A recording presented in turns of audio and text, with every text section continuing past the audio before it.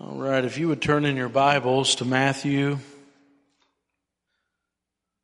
25, I'm just going to read it. This is the beginning of Matthew 25, I think it's verse 1, if my memory serves me correct. It says, "And as he," which is Jesus, "sat upon the Mount of Olives, the disciples came unto him privately, saying, Tell us, when shall these things be? And what shall be the sign of your coming and of the end of the world?" That's some heavy stuff, the end of the world. Let's go to the Lord in prayer.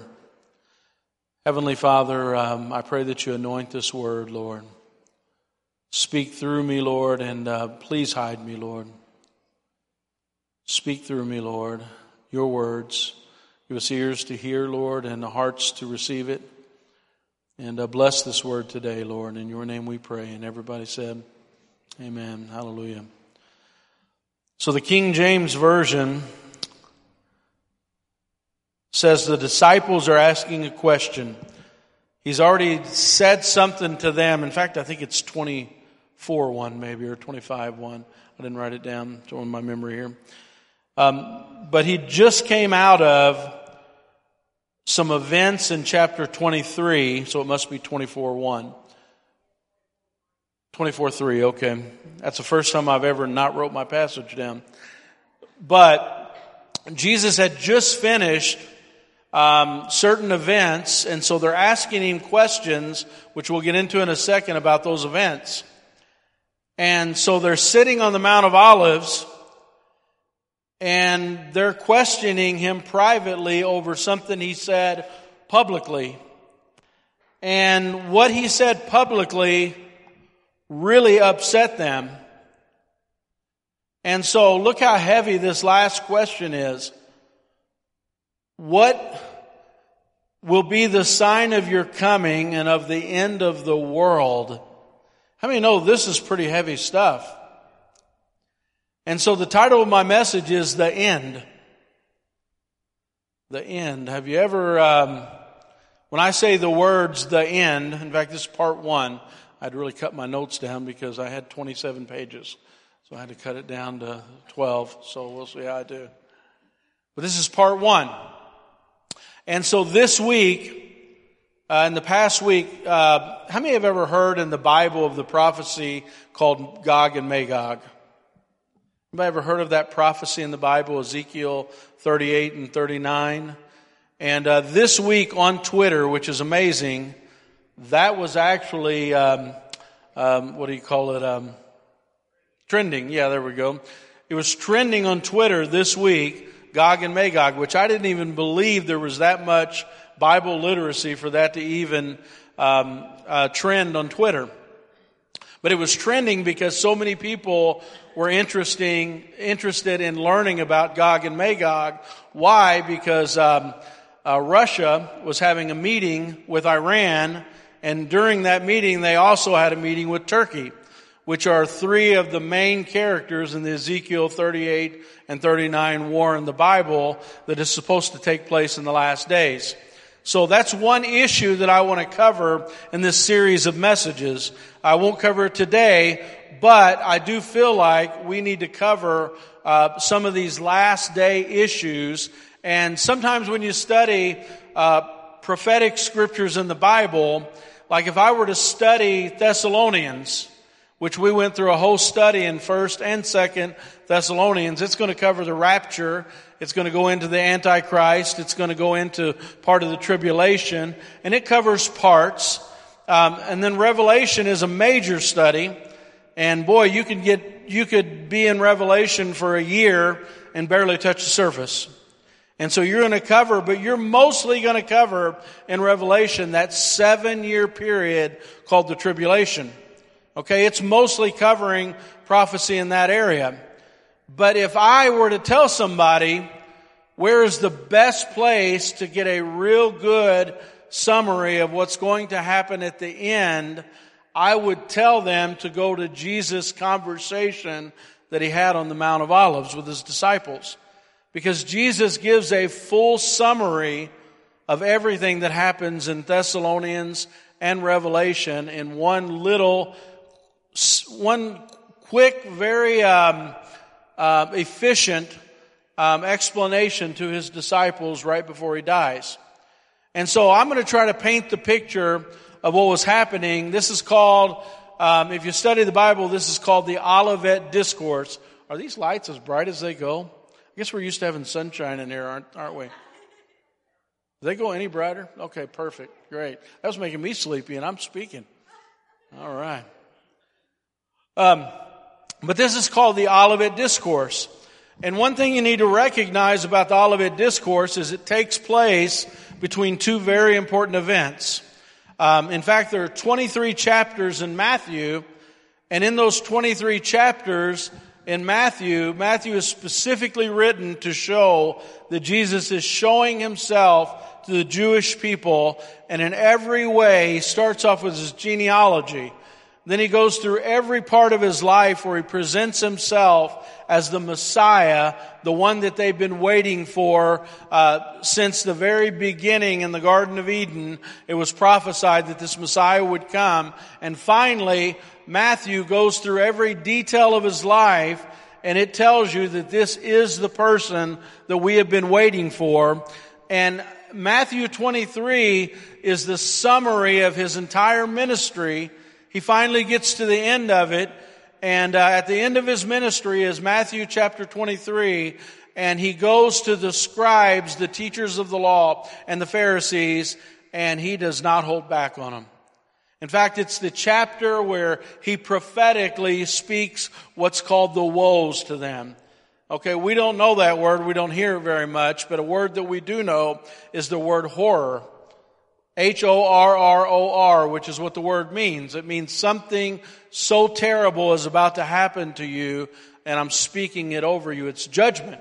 How many know that? And so through Matthew 23, he's speaking judgment over the Jewish people because the scribes and the Pharisees led the people in rebellion to reject him as the Messiah. So at the very end of that chapter in Matthew 23:37, it says this, listen, O Jerusalem, Jerusalem, the one who kills the prophets and stones those who are sent to her, how often I wanted to gather your children together, as a hen gathers her chicks under her wings, but you were not willing. Think about that. I wanted to gather you together and protect you, but you were not willing. See, your house is left to you desolate. For I say to you, you shall see me no more until you say, blessed is he who comes in the name of the Lord. That's how he ends his ministry with the Jewish leaders. And so he tells them, your house will become desolate, and I will not return again until you say, blessed is he who comes in the name of the Lord. And this becomes a very key verse. In fact, do you know that the gospel can be preached to everybody in the entire world, right? And if the Jews do not say, blessed is he who comes in the name of the Lord will not return. Did you know that? In fact, it is totally dependent on the Jews receiving their Messiah and actually saying the words, blessed is he who comes in the name of the Lord. And when they do that, he will return. So Jesus has spoken judgment and says, I presented myself to you, you rejected me, and now your house will be left desolate. And so now he goes out of the city for the last time in his ministry. He leaves the temple, okay, goes to the Mount of Olives, which is just down a valley, and then he goes up to the top of the Mount of Olives where he's overlooking the temple, okay, and four of his disciples, Peter, Andrew, James, and John, pull him aside privately, and they want to question him about something. Whatever it is, it's very serious. And the thing that they want to question him about is, he tells them that temple that you're looking at, in fact, in verses 1 through 3, it says that the question that they ask is, the disciples are all looking at this temple and they're saying, wow, this temple's amazing. And they're asking Jesus if he got to look at it and if he thinks it's amazing. And can I tell you, this temple was amazing. In fact, it was one of the wonders of the ancient world. In the ancient world, there were several things that were considered marvels of the ancient world. And many people say that this was the greatest of the marvels of the ancient world. They said when you came over the hill and seen this temple, it was beautiful. In fact, Herod the Great had started building this in about 20 AD, and this is around 33 AD, 32, 33. So they've been building this thing for 53 years, and these stones are still there today. They're called Herodian stones, and they're 12 to 14 feet large stones called Herodian stones. They're very unique. If you see them up close, they're massive. And they're one on top of another and built this temple.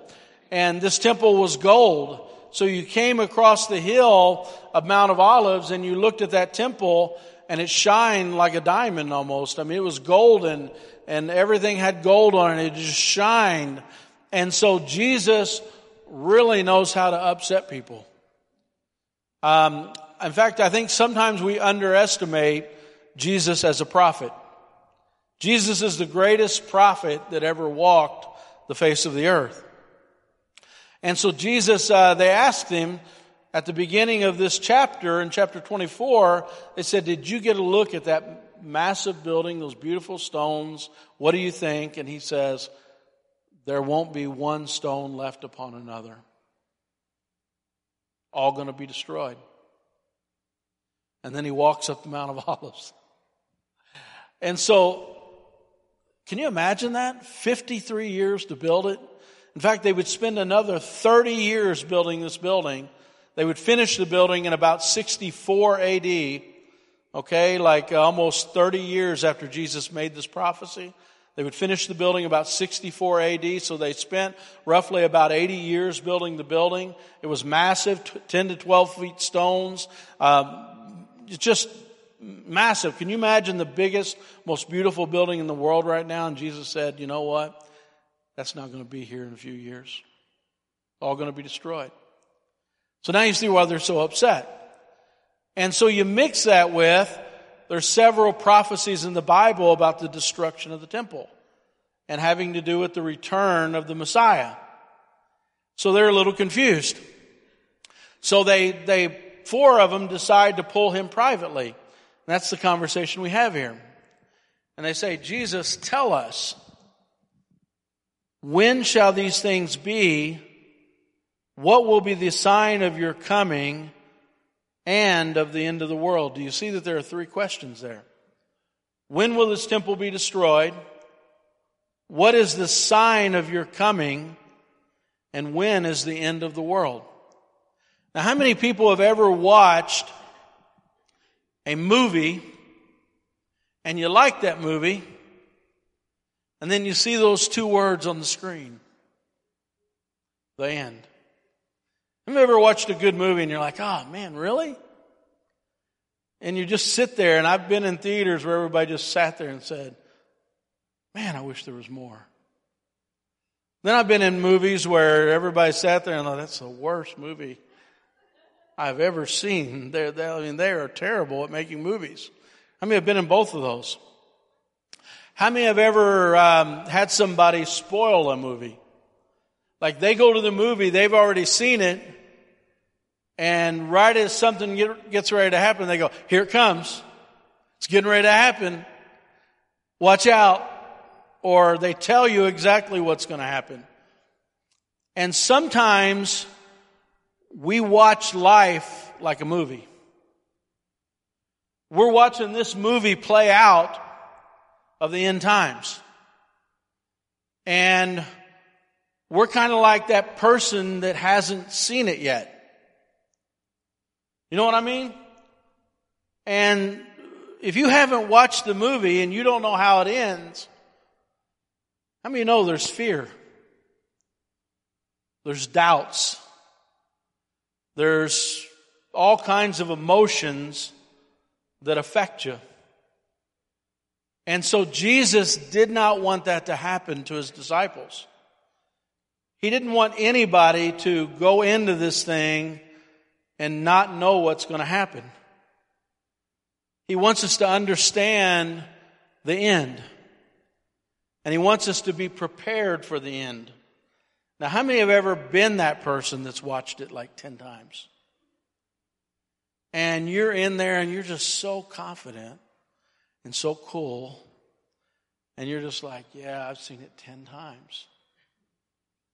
And can I tell you that when you know the Word of God, you don't have to be caught unaware. You don't have to be surprised. In fact, there's a lot of fear. There's a lot of doubts. There's a lot of uncertainty. And we see everything that's going on in the news right now, right?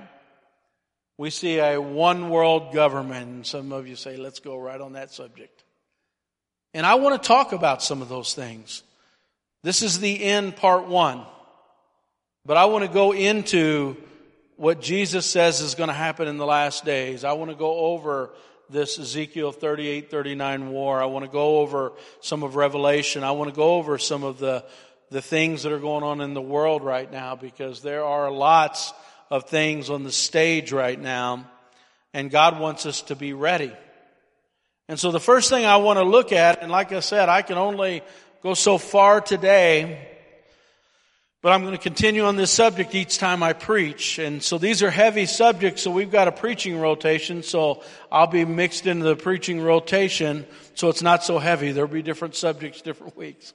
But I'm going to be staying on the end, part 1, and then however far I have to go, just to kind of inform, of what's going on.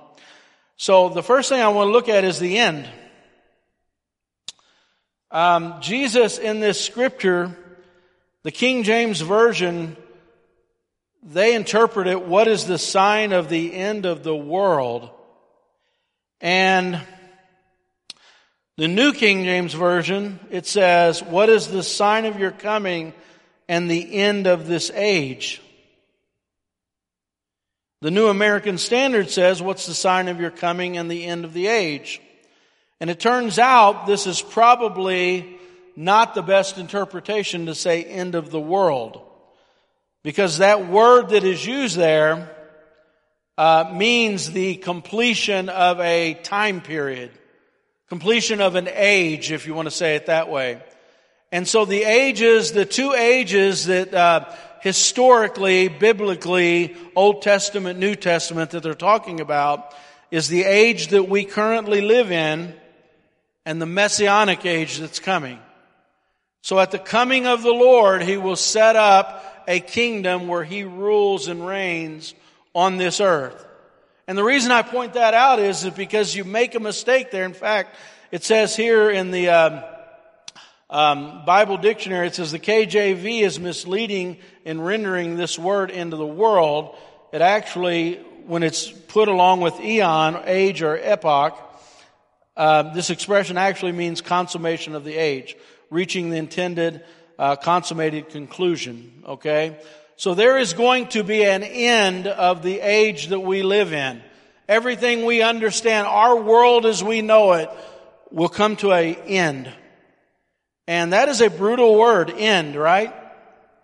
And so we need to be ready, and we need to know what the end is going to look like in the Bible, what it's going to look like in the last days, what kind of changes we should expect to see, right?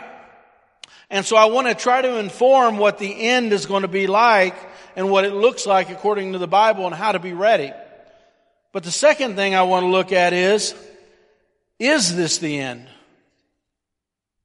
Is this the end? And I was listening to I listened to a lot of different teachers on different things in the Bible, and I was listening to one the other day, and the guy was saying, well, this is a one world government takeover. We see all these things happening. We see, the changes and the different things. And he said, just let it go, because this is what's prophesied. But what if this isn't the end? And see, the Bible doesn't say that we know the day or the hour. And so what if this isn't the end? See, all I can do is tell you what the end looks like. I can tell you this is what it looks like. These are the things you're going to see. This is what the characteristics of it are. But I don't know the day or the hour, and neither do you, and neither do the angels in heaven. And Jesus in His humanity didn't know it. In His omniscience He knew it. Divinely He knew it, but in His humanity He didn't. And so anybody that tells you that yes, we absolutely are there, be very cautious. Because this is what it's going to look like. We can define it, but we don't know when it's going to come. And so why I say that is the Bible says that the church will prevail. The church will win. And so as long as we're here, we are to fight evil. We're to fight all the things that the enemy brings upon this world that is evil. We're to stand up and do the right thing. We don't just give in and say, well, this is the end. It's supposed to happen. The Antichrist is going to do this and that and this and that. We're to stand up and do the right thing. How many know that? We are. But there's going to come a day when there will be, and when that day comes, we better be able to recognize it. Because how many know when Adolf Hitler, you could have been convinced that he was the Antichrist. And there were a lot of people that were in Germany at that time that were trying to figure out morally, what do we do? In fact, there were a lot of Christian ministers that wrestled with that question because they started to see what he was doing. And finally, a lot of them just came to the conclusion that is, when evil runs rampant, we've got to at least put a spoke in the wheel. We've got to do everything in our power to slow this down. And how many are glad they did that? And so we've got to know that we've got to fight. As long as the church is here, we've got to fight. The next question I have is, when is the end for you? When is the end for you?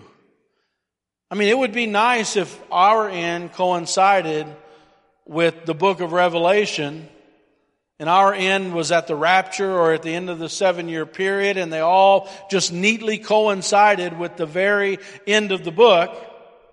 But how many know most people in the history of the world, that's not how it ended? Most people in the history of the world, it ended with death. And after death, we all have to face the judgment. So a lot of people can be preoccupied with Revelation, preoccupied with prophecy, and never give one consideration that my end could come today, or my end could come tomorrow. And so we've got to think about it. When we say the end, we've got to come to the understanding that our end could be at any moment. And so that's the most important thing, is where do I stand with the Lord right now? Because my life could say the end at any moment. And I want to be ready to stand before Christ. And so that's why we're here today. Hallelujah.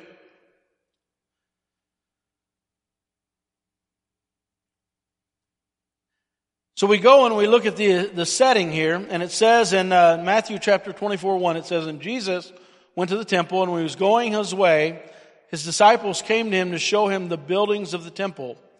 But he answered and said unto them, see you not all these things? Verily I say unto you, there shall not be one left, one stone upon another, they shall all be thrown down. And so this is the statement that really, really upset them. And so they pull him aside. Can you see it? That beautiful temple sitting there in the city of Jerusalem, and them sitting on this mountain, 4 of them. And here's what you have to understand about it.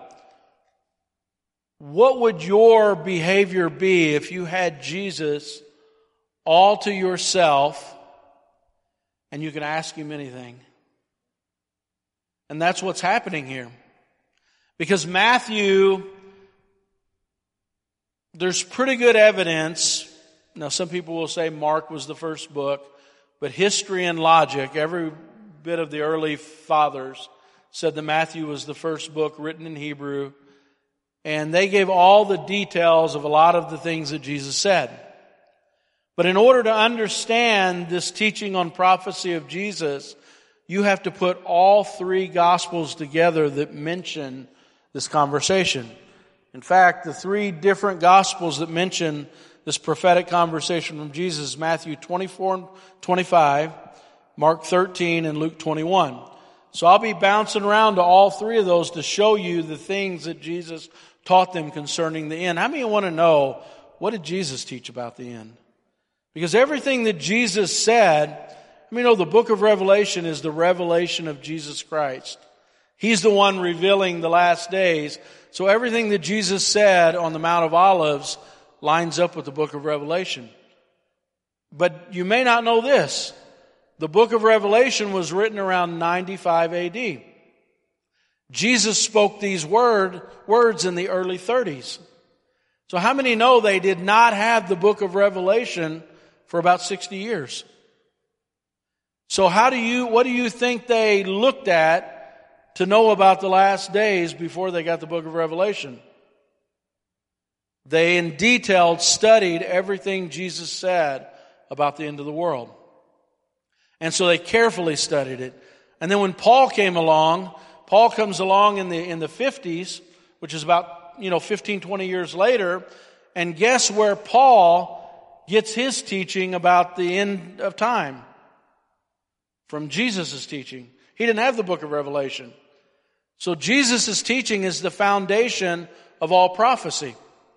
Then Paul comes along and he sheds light on what Jesus said, follows the same construction, and then 60 years after Jesus, John, who's one of his closest friends, writes the book of Revelation, and it's Jesus that's given him the revelation. And so as we look at this, a lot of people get confused as they look through the Olivet Discourse. And so as you look at it, what you have to understand is Jesus is answering three questions here. Okay, the three questions are, it says, as he sat on the Mount of Olives, this is Matthew 24:3, the disciples came to him privately and said, tell us when shall these things be? Now what things is he talking about? When shall these things be? What's the first question talking about? I know I'm teaching this Sunday morning. I don't usually do that. The temple being destroyed. So they want to know, when is this going to happen? When is this temple going to be destroyed? Then they say, tell us when these things shall be. What is the sign of your coming and of the end of the world? So when they say the sign of his coming, what are they talking about? No. See, the Jews would not even think about the rapture because the event that's after this, that's a good guess though, really good guess. But right after this is what's called the Upper Room Discourse. So you got to know the events on either side. The event before this is where he's talking to the Jewish people and they're rejecting him as Messiah. The event after this, after the Mount of Olives, is the Last Supper. And so the Last Supper, Judas will leave, and then Jesus will begin to explain to them about the rapture of the church. That's the first time he really teaches on it, and he says, I'm going to prepare a place for you, and if I go there, I will bring you with me. And so it's the first time they've ever heard this. It's a mystery that's being revealed, and they're just beginning to understand the rapture. But before that, he's on the Mount of Olives, and when they hear coming, they're thinking about the change in the two ages. They're thinking we're going from the current world to the messianic world where Jesus rules and reigns. And so this is Jesus coming in his glory, stepping foot on the earth and setting up his messianic kingdom. So they want to know, what is the sign of you coming on this earth? And then they say, and of the end of the world. So they want the sign of his coming and the sign of the end of the world. Now Luke does it differently. And see, here's what you have to understand. If Jesus has a long conversation, Matthew 24 and 25 is not the only questions and answers there are. Luke has different questions and different answers. Mark has a little bit different questions and a little bit different answers. So you have to read all three to figure out the whole conversation. So Luke says it this way, and they asked him, saying, Teacher, when therefore shall these things be, and what shall be the sign of these things about to come to pass? Now what are they talking about? When shall these things be? What is that question? Remember what they just heard from him. When will this temple be destroyed? And what will be the sign these things are about to happen? So when will the temple be destroyed, and what is the sign the temple will be destroyed? That's a different question. They're not asking about the coming, they're asking about the temple. Okay, so we have different answers. So Jesus gets ready to answer these questions. But before he answers the questions, he begins to give characteristics. So Jesus answered to them, and he said to them, Take heed or be careful that no man will lead you astray. For many will come in my name, saying, I am the Christ, and will lead many astray, and shall hear of wars and rumors of wars. See that you not be troubled. These things must come to pass, but the end is not yet. So he hasn't answered the question yet. But what does he do? He says, be careful. Because here's what's going to happen, but this is not the end, and this is not a sign. This is going to happen all the time. So Jesus was the first one to come and say that he was the Messiah. But immediately after Jesus' death and resurrection, guess what begins to pop up from that time until now? False antichrists, false messiahs, many wars, many rumors of wars. And he's saying, don't be fooled. And guess what we did for the last 2,000 years? We've been fooled every time a false Messiah came. In fact, we've had, if I were to teach, I've got a book at home called 50 Different People That Were Messiahs. And it gives the details of different movements over the history of the world that were false messiahs. Do you know that, in fact, I could give you so many just here. How many have ever heard of Joseph and Hyrum Smith? False messiahs. How many have ever heard of Charles Taz Russell? False messiahs. How many have ever heard of Muhammad? False messiahs. And so what we find from the time of Christ, in fact, I could give you hundreds and hundreds and hundreds of false messiahs and hundreds of people that said the end of the world is now. In fact, if you follow the teachings of the false messiahs, I could literally teach all year and not run out of false messiahs. And Jesus said, when you hear the rumors of wars, you hear the wars. First of all, just be careful, because you're going to see this. You're going to see all kinds of people. How many have ever read on the internet here and there, this is the end, that is the end, this is the end, that is the end. And what does it do to you? It does exactly what he says. Take heed that no man lead you astray, for many will come in my name, saying, I am the Christ, and will lead many astray. You share wars of rumors of wars. See that you not be troubled. These things must come to pass, but the end is not yet. So these are not the signs. Isn't it interesting? He doesn't answer the question, but he first tells them just to be careful, because you're going to see a lot of false signs. And so false signs, how many know it can get us really out of whack? And I don't think if you know the Bible really well, you'll fall for it. If you're really careful to be led by the Holy Spirit, you know the Word of God, it's very difficult to get fooled by false messiahs. Very difficult to get fooled. But if you don't know the Word of God, it's very easy to get fooled. So he goes on and he says in Matthew 24:7-8, he says, but for nation will rise against nation, kingdom against kingdom. There shall be famines and earthquakes in diverse places, but all these things are the beginning of travail.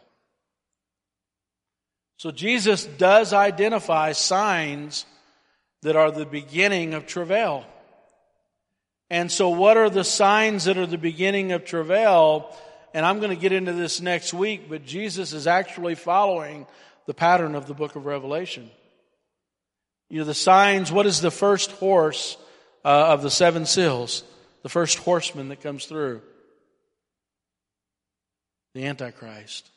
How many remember the white horse? And then the next horse, the red horse, is what? War. What is the third horse? Famine. What is the fourth horse? Death. What is the sixth seal? Massive earthquake. And so Jesus is following the pattern of the book of Revelation. He's saying, hey, there will be false Christs. How many know that every generation Satan has tried to put forth his Antichrist? Every generation, Satan is in fact in Revelation when Satan is called a beast, it's because he is an animal that has a nature. I think that's why they call him a beast. Because how many know if you have a dog has a nature? You can pretty well predict a dog, can't you? A cat you can kind of predict. They're unpredictable. But animals have natures, and Satan, the Antichrist, is a beast in the Bible because he has a nature. What is the nature of the beast?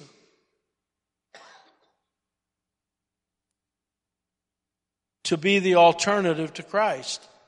He wants to rule and reign like Christ. He wants to be omniscient like Christ. He wants to be omnipresent like Christ. He wants to sit in the throne of God. So every time Satan gets the opportunity, what does he do? He is a beast. And so every generation Satan has his Antichrist. He has somebody that steps forward, and that's why Jesus said, beware, because there's going to be one generation. There's going to be one generation, it's all going to come together. And the 7-year tribulation does not start until the signing of the agreement between the Antichrist and Israel. That's the one sign from Daniel chapter 9 that says very clearly that is the beginning of the tribulation, the 7-year period. So we've got to know that. Until that happens, we are not in tribulation. In fact, Thessalonians, they were very worried. They were afraid. They were like, we're afraid we missed the coming of, or the rapture of the church, and we think we were left here and we're in the tribulation because somebody told us we're in the tribulation. And so Paul was trying to comfort them and say, no, you're not in the tribulation. Had you been in the tribulation, there would have been the great taking away, and there would have been the Antichrist, and he would be present right now. So you're not in the tribulation because these things did not happen. And so he's trying to make them feel comforted that they're not in the tribulation. And so what he's saying here is, he says these are the definite signs. When you begin to see the kingdom against kingdom, this is the wars, this is the famines, this is the earthquake, all the things that are happening in early Revelation, Jesus is actually going through. In fact, we'll get into it in detail next week, but he goes through all the different things that happen in the first 3.5 years of the tribulation. A lot of people don't know that. When you go through chapter 24 and 25 of Matthew, Jesus is actually going through the signs in the first 3.5 years. He stops at the abomination that causes desolation, and then he goes through the next 3.5 years of the tribulation, and then he ends it with his second coming. And here's the sign that the world is going to see at my second coming. So I'm going to go through that next week, and we're going to take our time, and we're going to look. But Jesus lays out the whole book of Revelation while sitting on a mountain overlooking the temple. Isn't that amazing? And so he goes on, and he does even a lot more than that. He begins to explain that these are the signs, these are the tribulation horsemen that are going to come through. And then he stops in Luke and he answers a question for him. Listen to how awesome this question is. So he stops. And in Luke, this is Luke 21, I think it's verse 12. But it says, and this is the key word, but before all these things. He stops. He talks about the 4 horsemen of the apocalypse in Revelation, but then he stops and he says, but before all these things, they shall lay hands on you. They shall persecute you, delivering you up to the synagogues, prisons, bringing you before kings and governors for my name's sake. It shall turn out unto you for a testimony. Settle it therefore in your hearts not to meditate beforehand how to answer, for I will give you a mouth of wisdom which all your adversaries shall not be able to withstand or to gainsay. But you shall be delivered up even by parents, brethren, kinsfolk, and friends. And some of you shall cause to put to death, and you shall be hated of all men for my name's sake, and shall not a hair on your head perish. In your patience you will win many souls. He stops here, and he says, before the tribulation ever happens, this is what's going to happen to you, my disciples. And so he accurately says 9 different things that are going to happen to the early church. In fact, he tells his disciples exactly what they're going to do to them, to the detail. Number 1, verse 12, it says they'll be rejected by the Jews. Did that happen? They're rejected by the Jews. And then verse 12b says they will be rejected by the Gentiles. Verse 13, it says they will undergo persecution, but the persecution will provide opportunities for them to give testimonies. Number 4, it says they will succeed in proclaiming the gospel everywhere. Did they do that? Then it says in 14:15, they don't have to worry about preparing what to say before their trials. They will be given divine utterance before judgment. Did that happen? In fact, Acts gives all the details of all the things. Jesus is prophesying this stuff. In fact, think about this. He prophesied destruction of the temple. He prophesied everything his disciples would go through over the next several years. Then he says in a 6th thing, it says verse 16, they will be rejected by their own family members. Verse 17, they will be hated by all men to the point that they will be martyred. Were they martyred? Awesome. Verse 18, it says their salvation will be assured. And verse 19 says they'll win many souls. It said they turned the world upside down. There were so many. Now listen to this, and I'm going to have to close with this because I didn't get through nearly as much as I wanted to. But then Jesus does another thing. In Luke chapter 21, what was the question they asked in Luke 21? They asked, when will this temple be destroyed, right? Now listen how detailed Jesus' prophecy is. But when you see Jerusalem surrounded with armies, okay, this is pretty easy, isn't it? When you see Jerusalem surrounded with armies, what do, Lord? When you see them surrounded with armies, know that her desolation is at hand. That makes total sense, doesn't it? When there are armies surrounding the city, it's about to be destroyed. That's kind of logical, okay? But here's where it gets illogical. Let them that are in Judea flee to the mountains. Let them that are in the midst of her depart out. Okay, now it doesn't make sense. If you're in the middle of the city and you're surrounded by armies, how do you get out? You ever think about that? If the city is surrounded by armies and you're under siege, how do you get out from the middle of her? And so it says, let them in Judea flee to the mountains. Let them that are in the midst depart. Let them that are in the country not enter in the city. These are the days of vengeance, that all things which are written may be fulfilled. Woe unto them that are with child, and to them which nurse in those days, for there shall be great distress upon the land, wrath unto the people, and they shall fall by the edge of the sword, and they shall be led captive into all the nations, and Jerusalem shall be trodden down by the Gentiles till the times of the Gentiles be fulfilled. Now what is he giving them directions there for? He deals with the current time, and next week we're going to get into the future, because he gives future instructions and he gives instructions for that generation. And in Luke he's given instructions for that generation, and get this, listen very carefully. If we could trust him in the past, how many know we can trust him when I give you the future stuff next week or whenever I preach next? Okay, here's the history. Listen very carefully. The first Jewish revolt broke out against the Romans. This is around 66 AD, I believe. There was a Jewish revolt.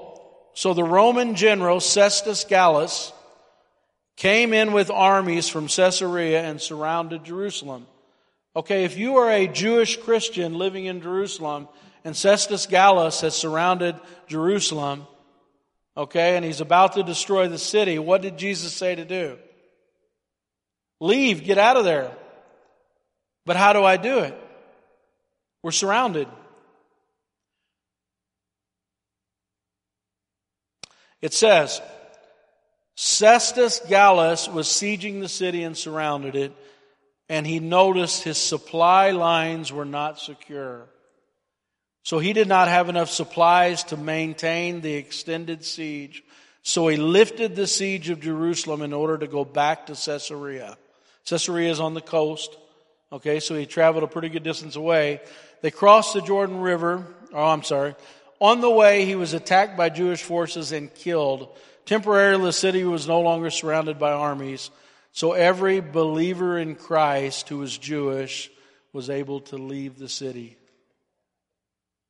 How many know they followed his instructions to the detail? And they say every single Jewish believer in Christ left the city. They crossed the Jordan, set up a new community in the town of Pella. They were joined by believers from Judea, Galilee, and the Golan Heights. They waited for the prophecy of Jesus to be fulfilled.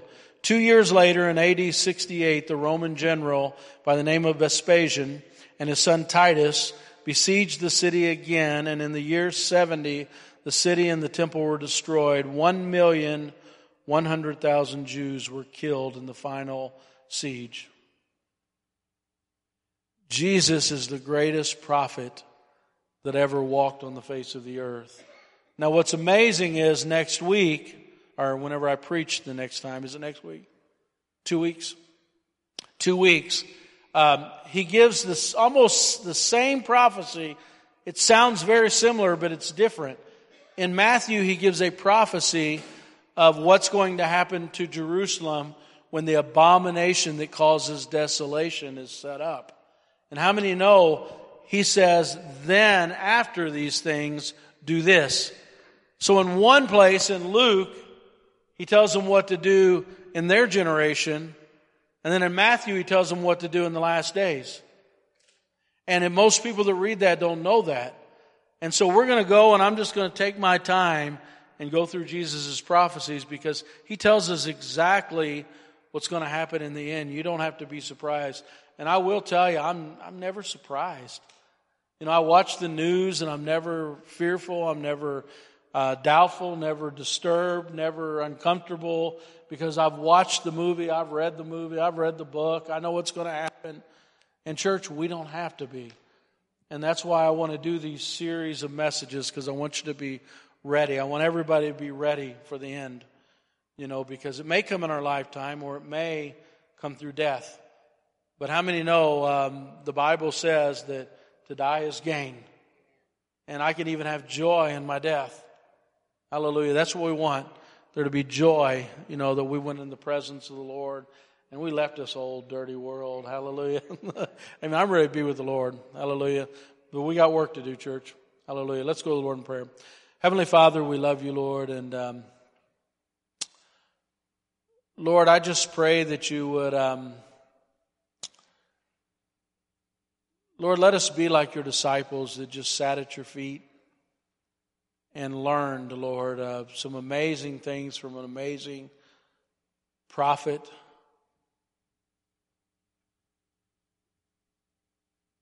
Lord, nobody knew the details of everything that the future holds like you did, Lord. And we just want to be taught of you. And Lord, we want to prepare ourselves properly and know the word and just not be surprised, Lord, and be able to teach others, Lord, about your word. And Lord, I just pray that you bless everybody here. Lord, if there are those here that aren't ready today to be with you, Lord, I just pray that they would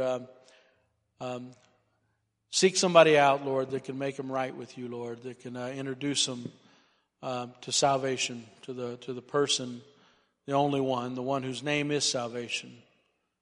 And anybody that has troubled and stressed and fearful, Lord, I pray that you would give them the peace that comes from heaven, and that they would just rest in that, Lord God, in you. In your name we pray, Lord Jesus. And everybody said, Amen. And if you need prayer today, I'm just going to open it up. We don't stop praying whenever the service is over. If you need prayer today, if you need prayer during the week, if you need prayer after everybody leaves, we're here to help you through any of that struggles that you have with life or understanding. Or if I had 3 hours, I'd sit here and go through this whole thing. But I had to narrow my notes from 27 to 12 today, and I got through 8. So we're going to keep digging in this. Hallelujah. If you need prayer, we're going to sing one song, and then I'll close. Hallelujah.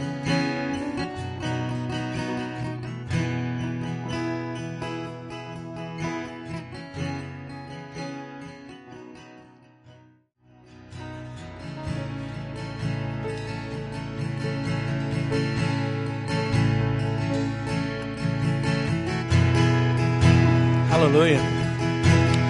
Praise God. How many are just happy today to have a God that knows the end from the beginning? I take such joy in knowing that God is sovereign and He tells us the end from the beginning. When I read those prophecies of Jesus Christ, prophecies in the Bible, it just brings joy to me to know that He isn't surprised. You know, God doesn't pick up the paper and say, "What happened? What?" He doesn't do that. He's like, "They're doing what over there at the United Nations? What is going on?" He doesn't do that. Hallelujah. And I think that we forfeit the peace that He has for us by thinking He does that. Know that He's in control. Hallelujah. He uses the wicked to fulfill His plans. And the sooner we figure that out, the more we can walk in peace. Hallelujah. If you hear a message called the end and it makes you sad, we don't know the word. It should get us excited and make us happy and know that, man, it's going to be real soon. We're going to be with the Lord. He's got a plan and nothing can stop it. Hallelujah. Let's pray. Heavenly Father, right now, just build the confidence in your people, in you, Lord. Lord, we've had confidence in ourselves. We've had confidence in the world. We've had confidence in money. We've had confidence in people. But, Lord, it's all been shattered.